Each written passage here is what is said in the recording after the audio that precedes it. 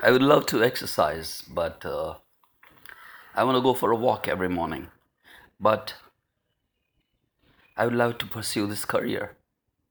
But I want to start my own business and quit my job. But I love her. But everything that we say before but has no strength, has no meaning. All the words after the word but are what is driving our life. That is what we are doing, and that is where our energy is focused. So let us stop using the word but after everything that we desire, everything that we like, everything that we want to do, and change our life.